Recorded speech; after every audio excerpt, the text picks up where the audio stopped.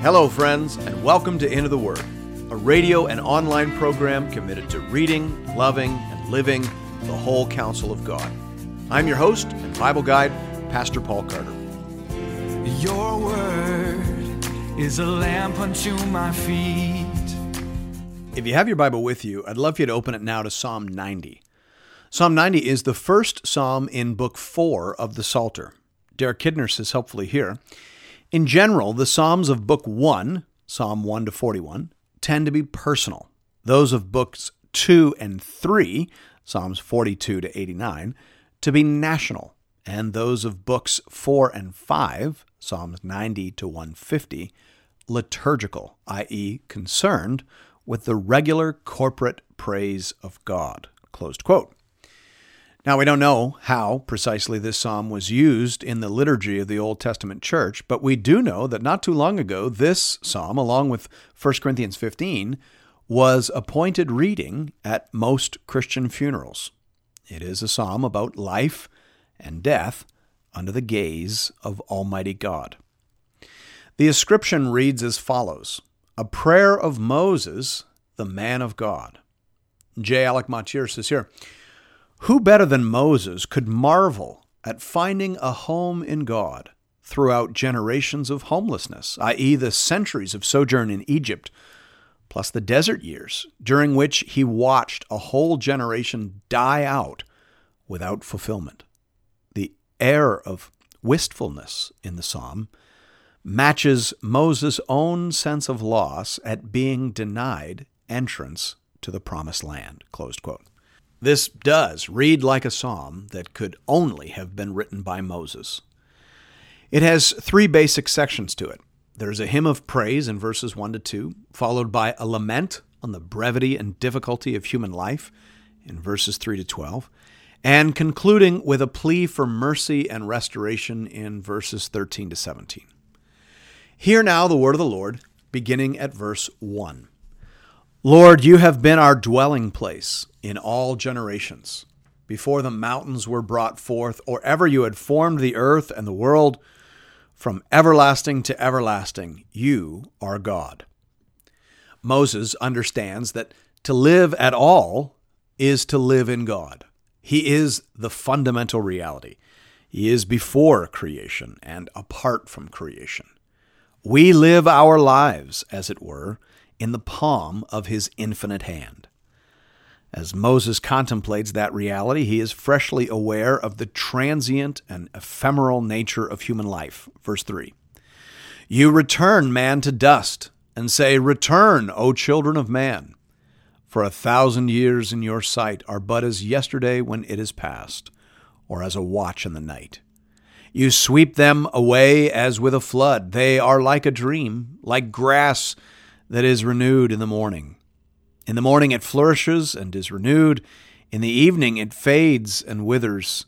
Even if a man should live for 1,000 years, as Methuselah nearly did, it would seem to God as but a day. In comparison to the eternality of God, our human lives are like the grass of the field. We sprout up in the morning, and in the evening we fade and die. Verse 7. For we are brought to an end by your anger. By your wrath we are dismayed. You have set our iniquities before you, our secret sins in the light of your presence. For all our days pass away under your wrath. We bring our years to an end like a sigh. The years of our life are 70, or even by reason of strength, 80. Yet their span is but toil and trouble. They are soon gone, and we fly away. Who considers the power of your anger and your wrath according to the fear of you? Why is life so short, Moses is wondering. Why is it so hard? These are the things that his mind has turned to in these verses. And the answer, he concludes, is the wrath of God. At the end of the day, human beings live short and difficult lives for one simple reason. We have fallen away from God. Moses says that death has come into the world because of sin. Verse 7, we are brought to an end by your anger, by your wrath.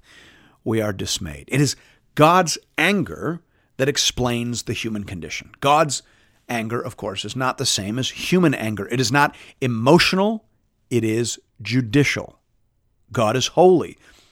And having departed from him and rebelled against him, we are now outside his blessing and favor. We are under the curse, the Bible says. When Adam and Eve sinned, God cursed the earth. Moses wrote about that in Genesis 3. In Genesis 3, 17 to 19, God says to Adam, "Because you have listened to the voice of your wife and have eaten of the tree of which I commanded you, you shall not eat of it. Cursed is the ground because of you. In pain you shall eat of it all the days of your life. Thorns and thistles it shall bring forth for you, and you shall eat the plants of the field. By the sweat of your face you shall eat bread till you return to the ground, for out of it you were taken. For you are dust, and to dust you shall return." So that's why things are the way they are in this world. That's why nothing in this world works the way it should. That's why everything we do as human beings eventually ends in frustration and regret. That's a fundamental reality, Moses says. And yet, who considers it? Who thinks, feels, and acts as he should in view of it? Verse 12. "So teach us to number our days, that we may get a heart of wisdom." I've always appreciated the explanation of what it means to be wise in this world, provided by Tremper Longman III. He says in his commentary on Job, "The wise are those who know how to navigate life. They avoid pitfalls and maximize success. If an obstacle comes their way, they know the quickest way out of the mess." Closed quote. You see, wisdom begins with understanding the nature of the problem. The nature of the problem, Moses says, is our estrangement from God and his consequent judicial wrath against us. That is the fundamental problem. And so wisdom is about knowing what can and ought to be done about that. And what we ought to do, obviously, is return to the Lord. And that is what the scriptures are chiefly about. The Bible tells us who God is, who we are, and how we may be reconciled to God through faith in Jesus Christ. In essence, the Bible tells us how to get a heart of wisdom. It tells us why things are the way they are and what has been done to make things right. The path of salvation is the path of wisdom.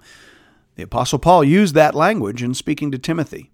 He urged him to study the sacred writings which are able to make you wise for salvation through faith in Jesus Christ. Close quote. That's 2 Timothy 3:15. And that's why we read the Bible. We read the Bible to hear the voice of the Spirit within it saying, "Here is the path, walk ye in it." True wisdom in the Bible consists of this: knowing that God is holy, knowing that you are a sinner, knowing that sin and holiness cannot go together, and therefore knowing that there is absolutely no hope for you apart from the life, death, resurrection, and present intercession of our Lord and Savior, Jesus Christ. Thanks be to God. Of course, Moses doesn't have the fullness of that knowledge yet, and so he prays in faith on the basis of what he does know.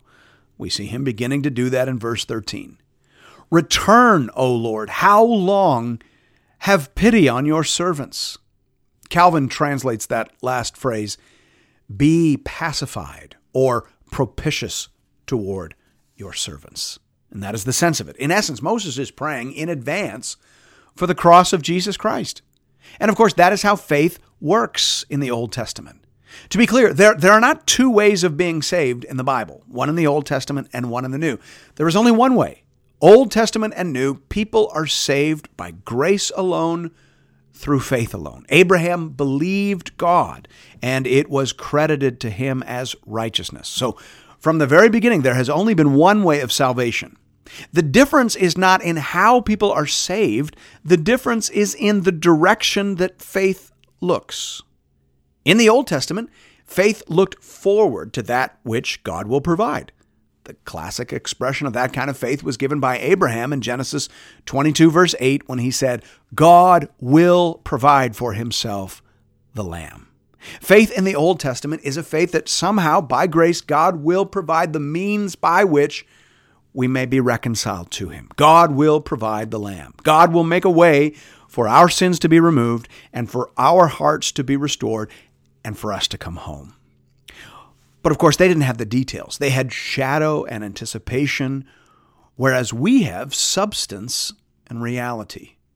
So their faith looked forward and our faith looks back, but both of us, whether we realize it or not, are placing our hope in the body of Jesus Christ upon the cross. There we are made brothers. There we are made sisters. There is our faith, the faith of Abraham, and also the faith of Moses. The body of Jesus on the cross was the answer to the prayer offered by Moses in Psalm 90. Return, O Lord. Be reconciled to your people. Be pacified. Be propitious. Be favorable. Somehow, some way toward your people. Verse 14. Satisfy us in the morning with your steadfast love, that we may rejoice and be glad all our days. Make us glad for as many days as you have afflicted us, and for as many years as we have seen evil. Let your work be shown to your servants, and your glorious power to their children. Let the favor of the Lord our God be upon us, and establish the work of our hands upon us. Yes, establish the work of our hands. As I mentioned in the introduction, verses 13 to 17 constitute the final section of Psalm 90. As you will recall, there was a hymn of praise in verses 1 to 2, a lament concerning the difficulty and brevity of life in verses 3 to 12, and then here we have this prayer for mercy and restoration in verses 13 to 17. The prayer itself has three components to it. In verse 13, there is a plea for reconciliation, as we already talked about. And then in verses 14 to 15, Moses prays for joy. Satisfy us, Lord. Make us glad, Lord. We want to rejoice in your goodness, Lord. And then in the final section of the prayer, Moses asks for continuity and perseverance. He knew what it was to have and then lose the blessings and the favor of the Lord. So he prayed that God would give it in a way that they could not forfeit it. Let us enjoy this salvation with our children, Lord. Let us see our work continue and grow and increase over time. That is true salvation. That is the blessing that is sought by all who are wise, all who understand God, all who mourn sin, and all who harbor in their souls the memory of Eden. Bring us back to your presence, Lord. Bring us back to joy. But first, Lord, change our hearts. Make it so that we will never leave. Make it so that we will never doubt. Make it so that we will only trust you and love you and serve you with our loved ones in perfect contentment forever. That is what Moses prayed for. That is what the wise of this world are seeking, and that is what can only be found in Jesus Christ. Thanks be to God.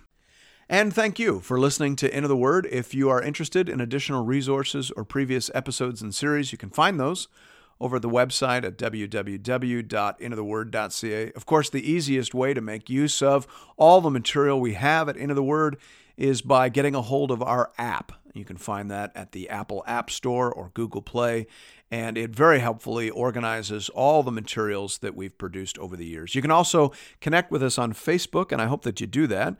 We have a growing community of Bible readers over there, and we post daily encouragements, conversation starters.